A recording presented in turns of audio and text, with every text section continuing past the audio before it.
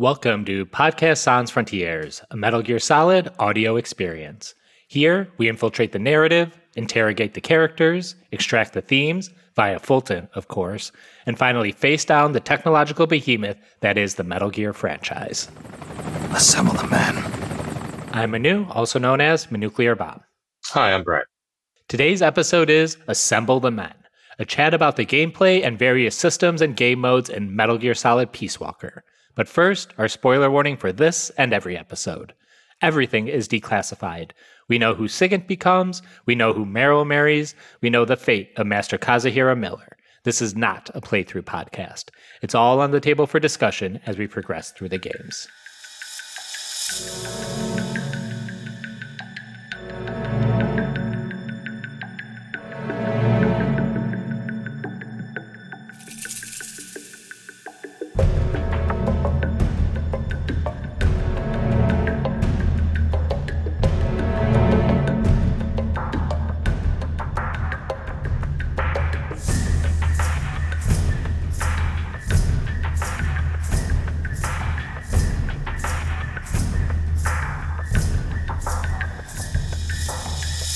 So today we're going to do a more open discussion about the gameplay, missions, side menus, and all that jazz. Like we said in our first episode, this game is packed with modes, features, and secrets that we won't be able to comprehensively cover.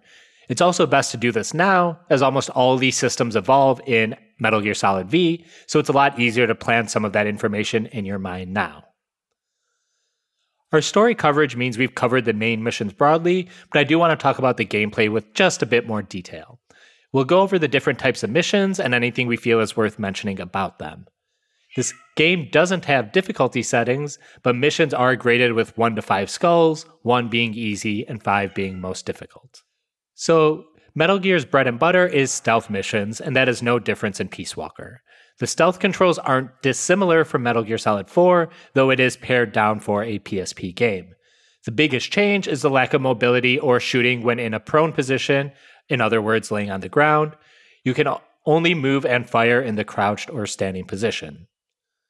And while it does feel like a simplified version of Metal Gear Solid 4, it is actually the first steps towards the Fox engine for Metal Gear Solid 5.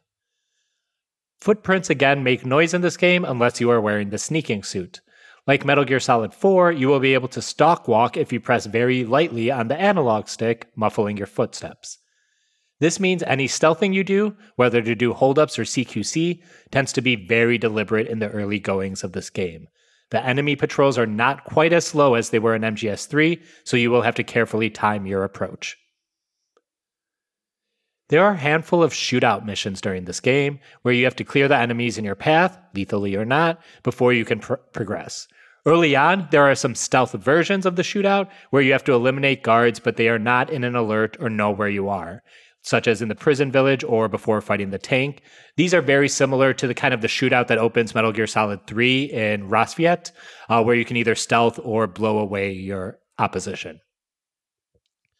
Near the end, there are 2 bigger shootout missions, one in the mine quarry and another in the US base in Nicaragua as you fight your way back to Coldman. In both of these battles, you will be under constant assault by high-powered enemies and kidnapper drones. We've talked already about the vehicle boss battles. The game has 3 proper, the Lav G at the Banana Factory, the tank at the train depot, and the Hind in the waterfalls, and an additional Hind will bother you in one of the late-game shootouts. However, in the side ops, you will get to face off against even more vehicles, usually on one of the maps from above, but with way more troops that will require high-level Fulton equipment to S-rank. There may be other ATVs and tanks, or Harriers and jets, and other types of choppers as well. With these, it's almost always best to blow these guys away the first time playing these missions, and then you can come back for the stealth and non-lethal and Fultoning on repeat passes with better equipment. There are several AI weapons in the main mission, which we've covered in depth, the Pupa, Chrysalis, Cocoon, and Peace Walker itself, which you usually play by targeting the main AI pod on the machines the first time through, and then on subsequent playthroughs, you come back and you target the parts of the robot that you want for your own Metal Gear Zeke, such as the railgun, the radome, etc. There are 4 types of memory boards you can dislodge by attacking certain parts of The AI weapons, there are mobility, which affects movement, of course, sensibility, which affects search capability, attack for offense, and control for response time. If Peace Walker has any major weaknesses, or let's say shortcomings when compared to the rest of the series, it's probably the lack of boss characters and fights that have defined the series so far. And in my opinion, there will be some good ones in the Phantom Pain as well. Quiet, the Man on Fire, and Eli, but I'll be the unpopular guy now and say I broadly like the Skulls as well. So in that regard, Peace Walker is the only game without some sort of enemy special forces unit or enemy that requires small-scale battle. I think Peace Walker, the game and story, do not suffer for this. The only negative is in comparison to other titles. Mm-hmm. I like most of the characters here, Strangelove and Coleman and Galvez, and I also enjoy that none of them are martial characters or meant to be a physical threat to Big Boss. For Snake and for us, this story is more about the internal conflict within the protagonist. I really like we talked about it, I really like the Pupa bosses in general. I like Pupa is what I'm thinking of. And then, I think, that kind of gets old, but I like those bosses as, a concept. I don't think they're not as immediately memorable because they aren't Metal Gear. They aren't, Metal Gear characters. They aren't, I don't know. If you showed a picture of them and explained them to somebody, they'd be significantly less interesting than any other Metal Gear games bosses, but, I just like fighting them for the most part. Mm-hmm. Chrysalis can die, though. An annoying fight. It's probably most like the original Metal Gear Solid in that you fight a tank and a Hind D, but you also are fighting the regular normal bosses alongside those. I think one of the fun parts of Metal Gear Solid 1 and 2 is that when you have those vehicle fights, it's like Raven is driving the tank or Liquid is driving the Hind D or something like that. And while these are nominally controlled by an AI that's supposed to be the boss, I think, if Coldman or Galvez was driving this, I don't know if it'd be better or worse, but that is just there's no real character behind who's even piloting these things compared to the other mech fights or other vehicle fights. It's at the end. Yes, except for Paz. You are correct. That does show up in the end, and maybe they were holding back for that one fight or whatever. I don't personally have a problem with it. I mean, I wouldn't say, I'd probably still have these bosses overall on the bottom, but that's just more because maybe MGS4, but I don't know. I still think there's a couple of those Beauty and Beast fights that are good. We talked about that, obviously. But I don't know. I don't know where I'd have Peace Walker's certainly in the bottom group as far as bosses go for this series, but it's kind of the signature of the series, so it's not really a bad thing. It mostly fails in relation to the other Solid titles and in no other way. Mm-hmm. For most games, these would be perfectly adequate boss fights. I just think because Metal Gear is, I think especially since after 3, they never really regained that mojo of great boss fights. Mm. Again, I'm going to make a defense of some of them when we get to the Phantom Pain, but nothing is going to beat, Foxhound or Dead Cell or the Cobra unit most of all, I think. It's kind of been diminishing returns since 3. Well, with one exception, I guess. I don't know. I don't know if you've done enough of Revengeance's bosses yet. I have only fought the first boss in Revengeance. Oh, I don't even think I fought the first boss.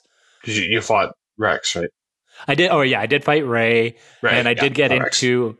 I did fight one of the other cyborg samurais, like Jetstream Sam. Is that it? That's not a real boss. Yeah, that's right. It's more of an encounter, but you don't fight him. Yeah. So I haven't done one of the proper hand-to-hand fights, but I have fought the first Ray battle. So I don't think I'm including the only Ray battle. Yes. I had a second Ray pop up, but it was just kind of like a mid-level kind of enemy, but not a boss. Yeah, it's not a boss. Yeah, there's no boss fights with them anymore. You're beyond them. Yes. At this point. That's the... Man, I can't wait till we get to that game. Coming soon to Podcast Sans Frontier.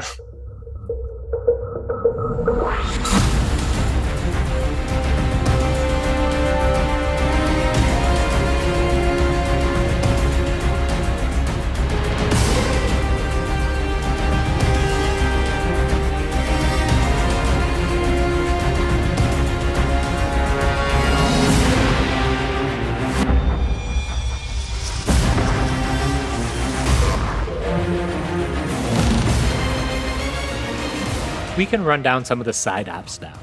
Side ops utilize main mission maps, but often are short, single objective quests that require you to complete a task and then find the exfiltration zone for extraction via Fulton. Some side-ups are straight up just harder versions of main missions, such as the second and custom AI weapon fights. There are 128 extra ops in total. The first group are marksmanship or target practice missions. Some of these are purely practice missions where you can just run around and shoot and work on your guns, and the others are actual time challenges or accuracy challenges. Some will take place in Mother Base's target practice room, others will take place in the Kill House, which is a more dynamic shooting gallery, and then some will take place in actual mission maps from the game story. When you shoot these targets, you will get more points for shots in the head or in the center of mass, but you will get some points and knock the target down if you hit the kind of like cardboard like cutouts that they have. It's very similar to like police shooting galleries or CIA shooting galleries, those kind of paper targets hanging. And then I think one of the key things with doing these well is leveling up your weapons. And I don't just mean developing stronger weapons, but in Peace Walker, there's a mechanic where the more you use a weapon, it levels up so that Snake's aim becomes steadier as he fires it. And that is really key to making sure you get those headshots. I'm not a huge fan of it just because, especially this game, like if you go through missions without even firing your gun, you're not leveling up your weapons. So it can be kind of a pain in the ass to go back and level them up. And I'm pretty sure they ditched this for Metal Gear Solid 5. The next type of side op is Fulton extraction missions, and sometimes these are non-Snake missions, where you have to control some other player or other member of the MSF unit. Usually you have to find a prisoner or soldier to extract from the map, and sometimes the prisoner is already knocked out or the soldier is already knocked out because Snake did it on his main mission story. These are pretty simple, and the targets you usually extract have good stats for MSF. Next up, you can recover documents. These are pretty much the same thing as Fulton extraction. Instead of saving people, you're picking up pieces of paper that usually allow you to develop better gear. There's target demolition or item capture, which are basically C4 missions, where you either have to blow a hole in a wall for Snake to pass through, or you can blow up a box that has important items. Not important items, but items, and that's kind of collect those items and you win the mission. There are several base defense or eliminate missions where you basically just have to kill or neutralize every enemy that you have to face. The eliminate ones are basically enemies are running at you, kill them all or neutralize them all non-lethally. And then base defense is basically just a King of the Hill version of that, where you have like certain sectors of the map you have to defend, but it's still just a rush of enemies that you have to neutralize. There are a couple destroy all trucks missions where you are basically just standing on a bridge and trucks are going to be driving by and you have to blow them up. Some of these are like, you just load out with all your rocket launchers and you just keep hitting the trucks as they drive past. They will try to drive one in front of another or, create a blockade so you can't knock them all out. There's also a variation of this mission where you have to destroy all the trucks in a convoy with a single bullet from a single gun. You have to basically time blowing up some drum cans in the middle of the highway right at the point where it would affect all the things around you. So these are not really related significantly to any kind of gameplay mechanic, or you're shooting, but these are just kind of their own little, these are the least like any of the missions. All the other side ops I mentioned so far are very similar to main ops in a way. Mm-hmm. This one is just completely different. And along those lines, there's also missions where you have to eliminate all the kidnapper drones or balloons in what are called Puyan missions, which is basically where you just sit either at a gun turret or with your own heavy machine gun, and various things are flying through the air and you have to shoot them as they go. The Puyan missions also have this very like Chuck E. Cheesy kind of music set to them.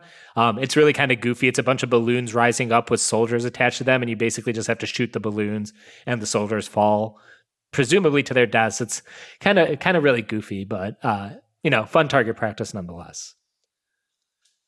Running down some of the other ones real quick, there's Claymore Disarmament, where you just have to deactivate claymores. This one will show up again in the Phantom Pain. There are Perfect Stealth missions, where you have to go through a version of a main story mission, but no alerts, no kills. There are the Armored Weapon battles, which we talked about. And there are hold-up missions where you are only given a banana and you have to go and kind of hold up all the enemies who do not see that you do not have a gun in your hands. Kind of fun. You can also just develop a banana, which I don't know what purpose it has as a weapon, but you can do it. Some of the more fun side missions, or interesting ones at least, are the various dates you can go on. You can go on a date with both Kaz and Paz. With Kaz, what is recommended is you put on some music. You can wear a tuxedo if you want, but you could also go, naked. And if you go naked, Kaz will go in his swim trunks, so you can get some nice man flesh action going there. But it's generally recommended if you want to get the S rank, you wear a tuxedo, you go up to Kaz, and you're on the beach, the one that you kind of have your opening mission on, and it's like sunset, so it's romantic. And you go up and you CQC Kaz, but you don't actually like throw him down or do anything. You just go up, so you kind of like grab a hold of him and let go, like you're giving him hugs. And then you'll get like various hearts over Kaz's character to indicate like he likes this. And you basically need to keep doing that, trying to get as many hearts as possible to get that S rank. The other way to do this is you have communications options in your repertoire in this game where you can like say various catchphrases or sayings, and you can win more as you complete missions. And if you use certain triggers with Kaz, he will respond accordingly. Like you can trigger the "kept you waiting, huh" line, and Kaz will say, "Can't wait any longer. You're pretty good. Cut it out. You're making me blush." And box time, yeah, get inside. And then you can both get inside the love box and it'll shake around like they're doing it. And that'll also S rank the mission. And they're very good friends. They're good friends. It's like the two men found like in the ashes of Pompeii, like holding each other, cradling, just good friends. And when you get your mission score for these, you also get a Miller affinity score, which is just kind of funny. I don't think it's really useful in any other way, but it is just kind of a funny measurement in this. Going over to Paz, who I will just reiterate is actually about 24, 25 years old, not the 16 years old she's posing as during most of the story. Still a little goofy, and presumably you do this mission before you even know that. But regardless, to S rank this, you're going to want to get in your tux. If you get all naked, like you do for Kaz, Paz will remark that you've got quite a body, but she will run away from you upon approach. There, you don't want to CQC her, which probably good to not touch her. And if you do, she'll run away or you'll fail the mission. And this one, you just have to kind of dress nice, play some nice music, and then you can slowly basically do the same thing as you did with Miller, where you kind of trigger the right co-ops communication lines, and then you get into the love box with her again. The last mode I want to mention here in the side ops is the Monster Hunter mode, which I haven't actually done yet, and probably won't until the next time I revisit this game, so probably like next year. But just to kind of go over what it is, I'm going to read this excerpt. To unlock any of the Monster Hunter ops, you must first listen to all of the Chico's tapes in the game, then do Extra Ops 29, but instead of heading to the extraction point, head down to Playa del Alba. Kaz will mention that there's some weird-looking animal by the dock. When you approach the boat, a cutscene will occur in which Snake talks to the animal, which is a cat creature named Trenya, and she will tell you all about hunting monsters on the island. And when it's finished, you will have Extra Ops 121, which is the first Monster Hunter mission, and I believe there's subsequent ones after that. You ever do those, Brian? No, I watched the video a while ago, though, like when I played the game originally. Yeah, they're pretty fun. It's a neat crossover. It's not very essential, or even after you let's say spend 30 to 40 hours playing and beating this game, whether you actually want to take the time to do this is kind of a crapshoot. It's kind of superfluous in that way. Honestly, as most side ups are, which is good. That's what they're supposed to be. Yeah. In the Phantom Pain, some of the side ops become a little more relevant. Like there will be side ops that unlock main story ops and vice versa. But I think this specifically, the side ops feel just to get some more game in there, given the limited assets on the PSP console. And given how easy it is to do little 5-minute missions, that's exactly what you want if you're riding the train. That's exactly what I was going to say. It's very mobile friendly because I might not want to do one of the later chapter missions while on a train, but jumping in and doing a target practice or a Fulton extraction mission is super easy. A lot of these missions, once you know what you need to do, you can clear the field in like less than a minute or two for the most part. I think a lot of them, you have to do it in under 2.5 minutes to get that S rank as well. I'm with you, boss. We'll see how it turns out together. Brian and I played some Peace Walker co-op as well. Turned out it's really fun. We both played as Snake when doing missions, but for me, Brian's character just looked like a standard MSF guy and vice versa. The missions we did were a stealth mission, which is we did the Cloud Travel to the Cloud Forest mission, which is probably one of the most expansive stealth maps in the game, and also has enemies that are using camouflage and are somewhat CQC resistant, so it's a little more of a dynamic arena for playing around with. We did a shootout mission, which I believe was the Mine Cave one. I forget which shootout mission we did. Yeah, it was that one. Yeah. Then we did the Hind D vehicle fight in the Waterfall of Death or whatever it's called, which I think is probably the most dynamic of the vehicle fights because there's cover. The Hind has some kind of overhead coverage of you. There's a lot of tight corners, so you can do a little bit of stealth before you devolve into blowing the shit out of everything. And then lastly, we did the AI weapon Peace Walker, which I think we talked about briefly in our Big Boss episode. It's a very big map. And because Peace Walker is generally a very strong, end of game kind of boss, it does, it's a good one for us to actually play together with for like, a 10 to 15 minute time span, even though with two people, it's not like it was difficult or that we failed at it.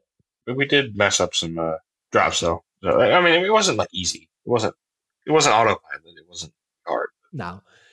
And I think there might be like a temptation where, there's two of us, so let's just both of us just like do what we would normally do solo and think we could take down the boss. But it actually worked a lot better if we worked in tandem, like you were taking out drill mines while I was, hitting Peace Walker at the same time, or you were resupplying and I was resupplying. And I don't think you had the battle suit, but we made sure we kind of have similar loadouts so we could use the same ammo. Mm. So when you actually use it to coordinate is definitely, you get the most out of the experience. But, I can imagine people just being like, I'm going to do my own thing, but as long as someone else is here doing their thing, we should be fine. One thing I liked about the co-op mission is that if you're in close proximity to the other player, you can actually sync up. So like if I got close to Brian and held down the action button, my character would just do whatever Brian's doing. So if he's crouching or sneaking along a wall, my character will just kind of follow behind him like it's like a SNES RPG where you can see your whole party following you behind you. That was kind of cool. And it's probably going to be even cooler or would look even cooler if we were playing with like 4 or 8 different people and just to see the long chain of MSF people following Snake as he does his thing. A Snake train going. So you got to do. Anything else you want to say about these co-op missions or what you thought about playing? I mean, I thought it was really fun. It's weird that I don't have like anything super in depth to say about it, even though it's co-op Metal Gear, which I think that had been in D, we would have shit our pants. Like the Metal Gear world would have shit their collective pants. But I don't know. It's really fun. It worked really well. I guess the only other thing I have to say is I'm very happy that they you do not need any kind of online subscription to anything to actually play it, because we were trying to get you Xbox Live Gold, and it turned out you don't need that at all. You just jump on it, which is great. Just need an internet connection, which is great. I don't know if it's because it's an older legacy game now or that's just how it always was, but it was really nice. Even if like it took me a second to figure out how to access the Xbox 360 live controls from the Xbox One. But I mean, given that I was able to do it for free without more than like 5 minutes of work, I can't really complain that much. No. But I do agree with you. Like this would have ruled in V.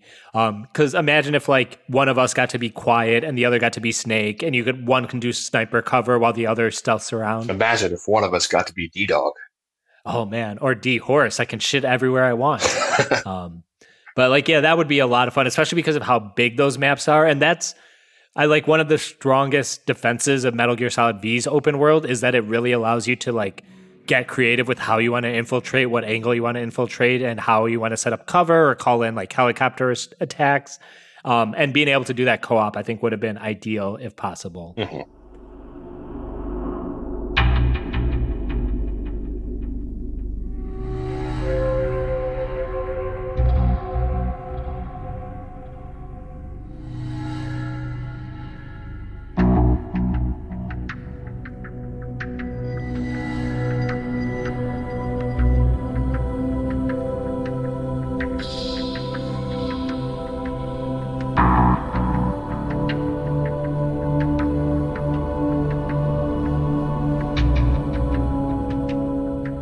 Our last topic today is actually a bunch of small topics that are found under the Mother Base menus. We've talked about most of this stuff during game coverage, but we can dive a little deeper here and talk about how we do MSF base management and whatnot. The first thing I actually want to call out, though, is the music for the Mother Base menu. Reminds me a lot of the score to the first Terminator movie from 1984.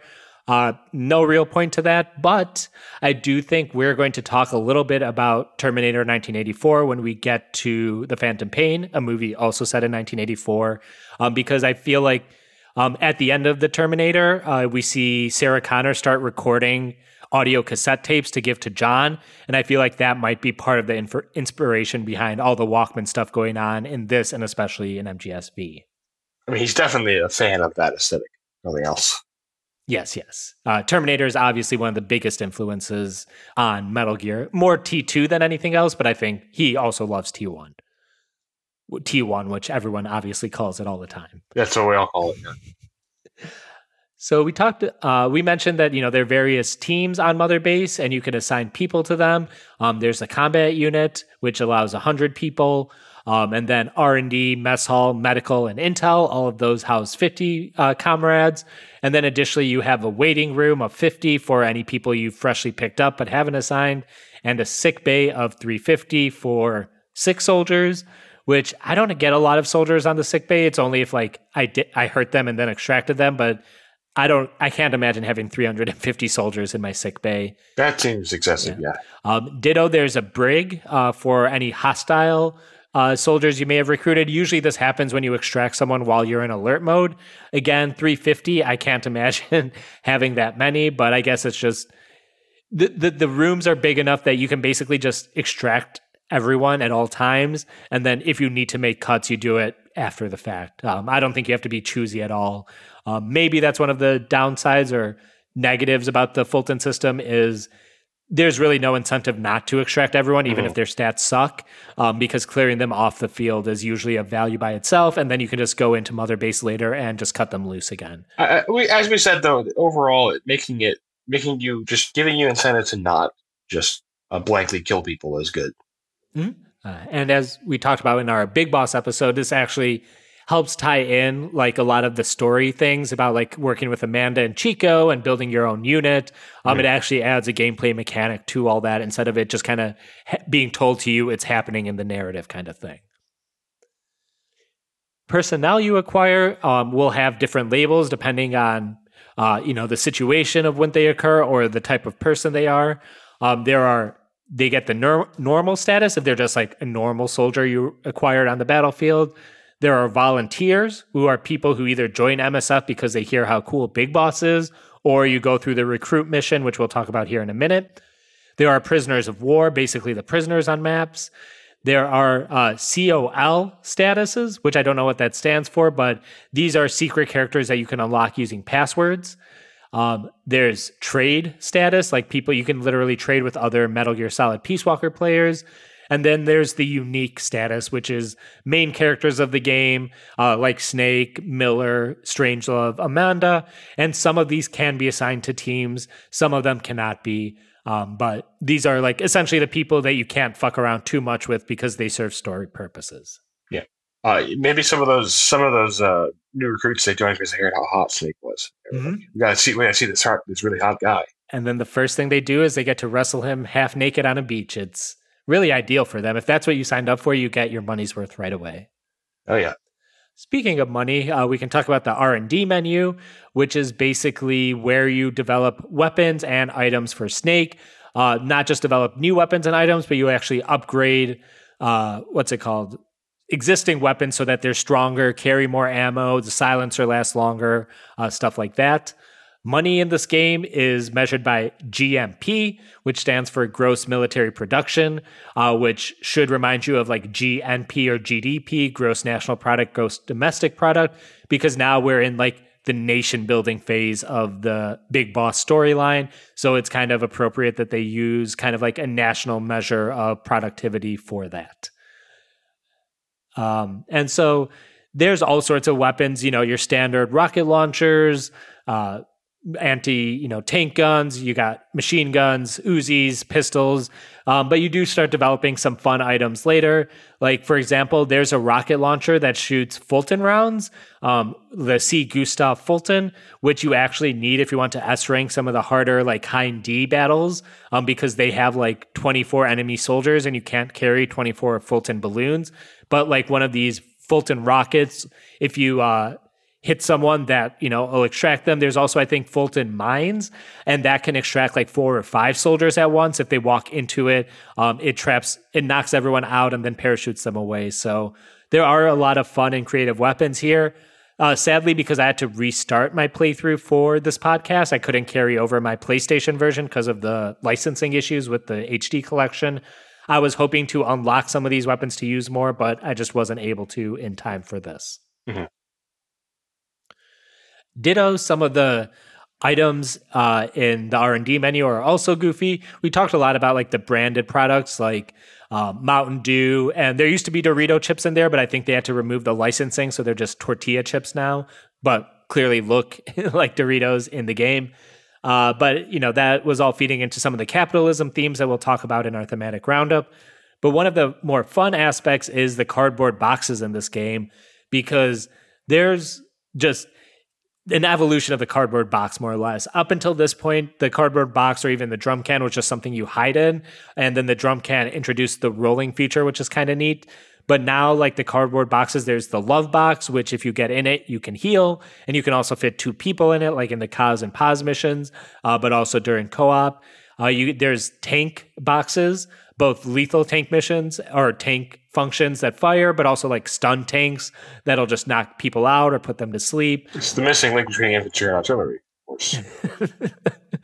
Oh, God, that's good. I should have grabbed that sound clip for that. Anything you want to say about the weapons, items, cardboard boxes here?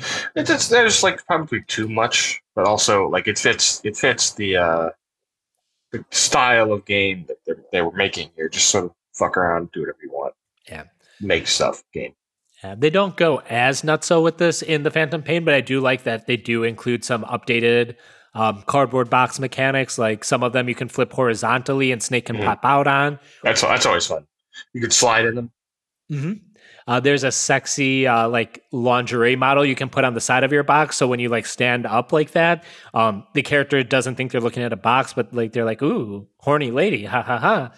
And you can use that to distract them. So we'll try to get more into that, because with the Phantom Pain, I'm going to be picking up on a 450-hour file with that. So I'll make sure to develop all the fun items and make sure I give them a try out.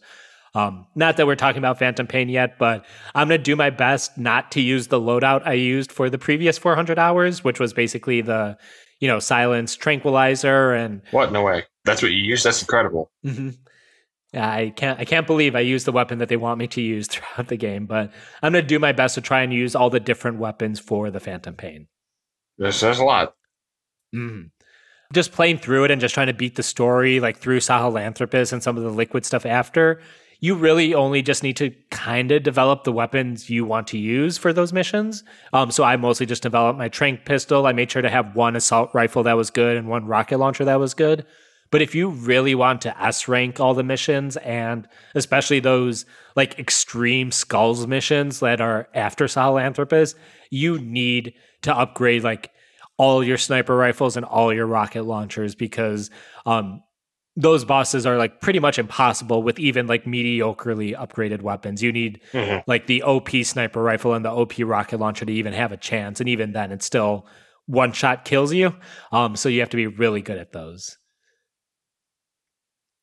There's also a recruit menu option in this game, which is basically you can put out a call for recruits, and then you will have to face them on the beach that you open up this game on, and you CQC or melee fight them to submission, and if you do, they'll join your team. It's not a very developed game mode, but I appreciate him trying to figure out all the different ways you can recruit people for MSF. This is something that maybe, now if they came back to it and redid this game, they could add different type of recruiting missions, or maybe you have to fight multiple people at once. Maybe that is available, but I never really use this option menu more than a couple times, and usually when the game tells me to. I still just extract soldiers from the field when I need people. Next, we'll talk about Outer Ops. Outer Ops are missions that you can send your combat unit on, and they're usually more battle missions. So it's like a unit versus a unit. It's not like solo infiltration or anything like that. And you can either actively participate in these, and it's more like a turn-based, almost like a card-based game, I would even say, based on your level, your weapons, your status of your soldiers, and you go up against an enemy unit. There's 72 Outer Ops in total, and in completing them, they're graded on difficulty from E to S and S+. And beating them, you unlock certain items and specifications for weapons, and then surviving soldiers will level up and gain experience. And then you can assign soldiers, vehicle units, and Metal Gear Zeke, even if you want, once you have that fully developed. And for the most part, these are fun, but you can pretty much just OP all of these. Like if you just overstock your unit versus whatever unit you're fighting, you'll generally win. And especially once you get Zeke, you can pretty much assign Zeke to any mission you want, and you'll probably win if you have good support around it. Speaking of Zeke, a mother-based menu option is literally just building and customizing Zeke. Zeke has several main parts: the walking unit, its power unit, the feet, and the head. Then there are optional parts that you can get by targeting those units on various AI weapons, such as, the jetpack you can get from, I was going to call it the Shagohod, the Pupa, the Radome, and the Railgun from the Chrysalis, or armor from the Cocoon. And then if you do the custom side op missions of those AI weapons, they often have additional weapons or objects you can grab. Like I believe you can grab the main cannon from the Cocoon to put on Zeke if you beat the custom version of the Cocoon. While I mentioned those optional weapons, you do need the Railgun equipped to Zeke for you to actually get to the final pause mission, because you need the Railgun for that final pause encounter. And then you can modify Zeke as you see fit. Like I said, you can equip or unequip any of the optional weapons, like the jetpack or the Radome, and things you maybe want to consider unequipping before you fight Zeke. Because if you totally trick out Zeke with all the tricks, that's just more attacks you have to fight. Not that you shouldn't be able to beat Zeke at this point in the game, but you can make it easier on yourself by not giving them a jetpack and armor and all that extra stuff. You can also change the color on Zeke. It basically has a primary color and a secondary color. The secondary color just kind of adds racing stripes where appropriate. And, it's very basic. It's 7 colors you can choose from. But I like fighting a pink Metal Gear when I'm fighting Paz, so I'm glad I have that option. And then there's also a Vocaloid setting, so you can set a little bit of what the voice sounds like when it says initiating missiles or whatever else it says during its battles. So there is a versus mode in this game, which I have not played, didn't get a chance to play with Brian either. Probably should have. Yeah, we should have. I just didn't think I realized it at the time because I'd always ignored it playing a solo. Yeah. But it's basically you can go up to 6-player battle mode where you can do either death matches, capture missions, or base capture missions. So sounds like it'd be fun. Probably the next time I fire up Peace Walker with Brian, which might not happen for a long time. We should definitely try this one out. If any of you have played this, feel free to email us and we'll try to get that in as well. So there's a delivery system in this game where you can basically send items. It'll say via cardboard box, but it doesn't really matter, to other players on the internet. And I don't know much about the history of games. Was this a common thing already at this point in 2011, 2010? This is something you could do in a lot of like PSP games, especially. Yeah, Okay. yeah. Like I'm thinking, not PSP, but like GBA Pokemon. You could do that. Okay. I think that's sort of what they're going for. Yeah. Yeah, I feel like this is, I don't want to call it standard, but I feel it's just like all over the place now. Even in Elden Ring, you can give items to other players. Like if I don't have a magic build, so if I have superpower magic stuff, I can just give it to someone else through the internet if I wanted to. So I feel like this system has kind of expanded as we have a lot more online and interconnected play broadly.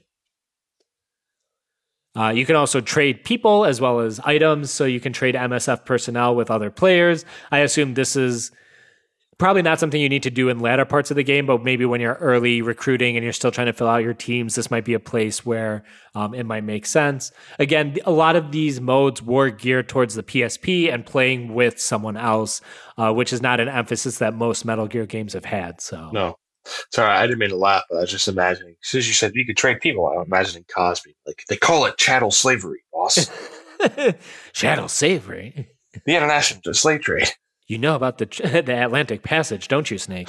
The Atlantic Passage. Oh, man. Well, we're actually going to Africa in the next game, and we're actually going to talk about the legacy of slavery as it affects the countries that Snake and Kaz are operating out of. So Imperialism. I guess that's a great great tease for that. I'm imagining like brain damaged Snake who has no concept of world history at all. Huh? Well, I mean, the literal Snake in the Phantom Pain is pretty much brain damaged Snake. Yeah, so literally has a rock going into his brain. It's like the bad guy from The World Is Not Enough, who has the like bullet going into his brain as he... Yes, Reynard. The famous bad guy we all think about all the time. Oh, I mean, why would you think about Reynard when you have Sophie Marceau to focus on? Or even... Or I guess Denise Richards. Or even Robbie Coltrane. No, I like Robbie Coltrane. With a cane. He's great. So lastly, and this is kind of an option that'll show up again in Metal Gear Solid 5 and was a little bit in Metal Gear Solid 4, there's just a data menu option. And that's basically just like all the base and team information that you've like all your recruits, logs, the status of your weapons. It's basically just here's a database of all the things you've done if you need a list or need to like go through and figure out what progress you have or haven't done. Metal Gear Solid 4 had a database that kind of went with it, and Metal Gear Solid 5, because you're getting so many updates about things you can develop, about things acquired in the field, side op, extra op, progress. It's basically just a place to keep that organized if you need to, like, wait, how far have I developed the R&D unit? Stuff like that. I don't really go to it, but I know it's there if I ever needed it, for anything else. Right, it's nice to have. It's just like a quest log, more or less, Mm-hmm. which, I think Elden Ring kind of just implemented one in a recent patch. I think I don't want a quest log as a thing I look at and then I go do it, but I do like a quest log is like, okay, I'm pretty much done with this game. Is there anything I haven't knocked out that I want to make sure I do before I knock it out or move on to the next game or whatever?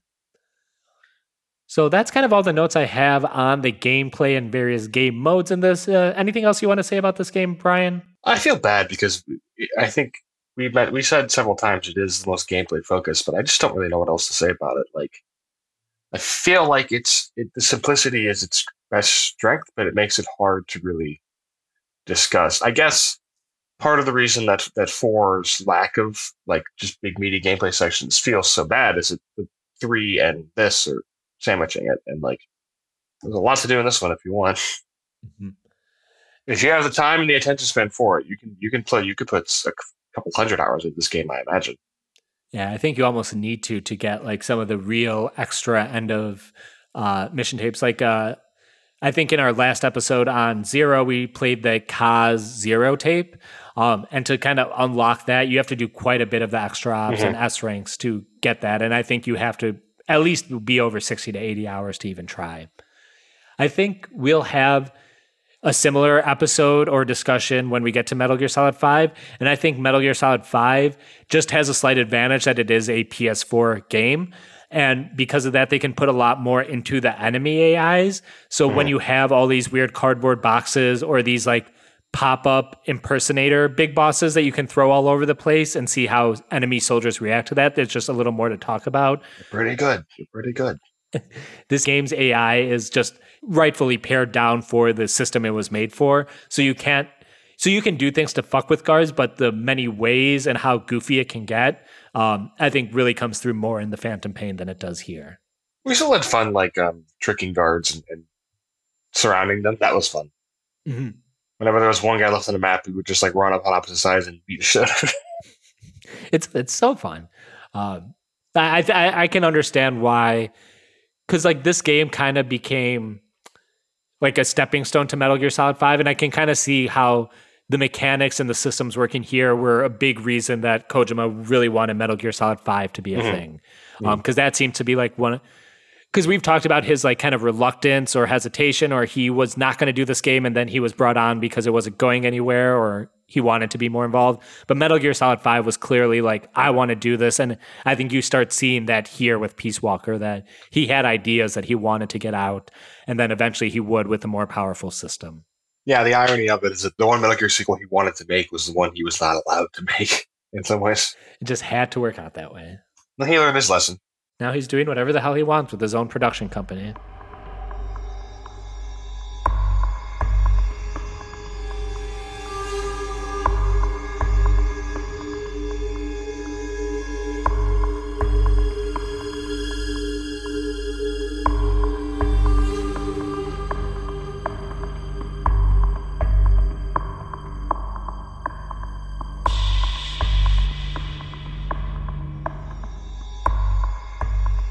That's mission complete for this episode. Our frequency is podcastsansfrontiers@gmail.com and at podsansfront on Twitter and Instagram.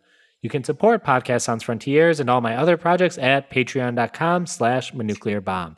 Which Manuclear Bomb? Hey, that's me. I've been Manu. You can find me covering The Lord of the Rings over at My Brother, My Captain, My Podcast. I'm still Brad, and I'm still a new man, El Hombre de Huevo. Just for a couple more episodes.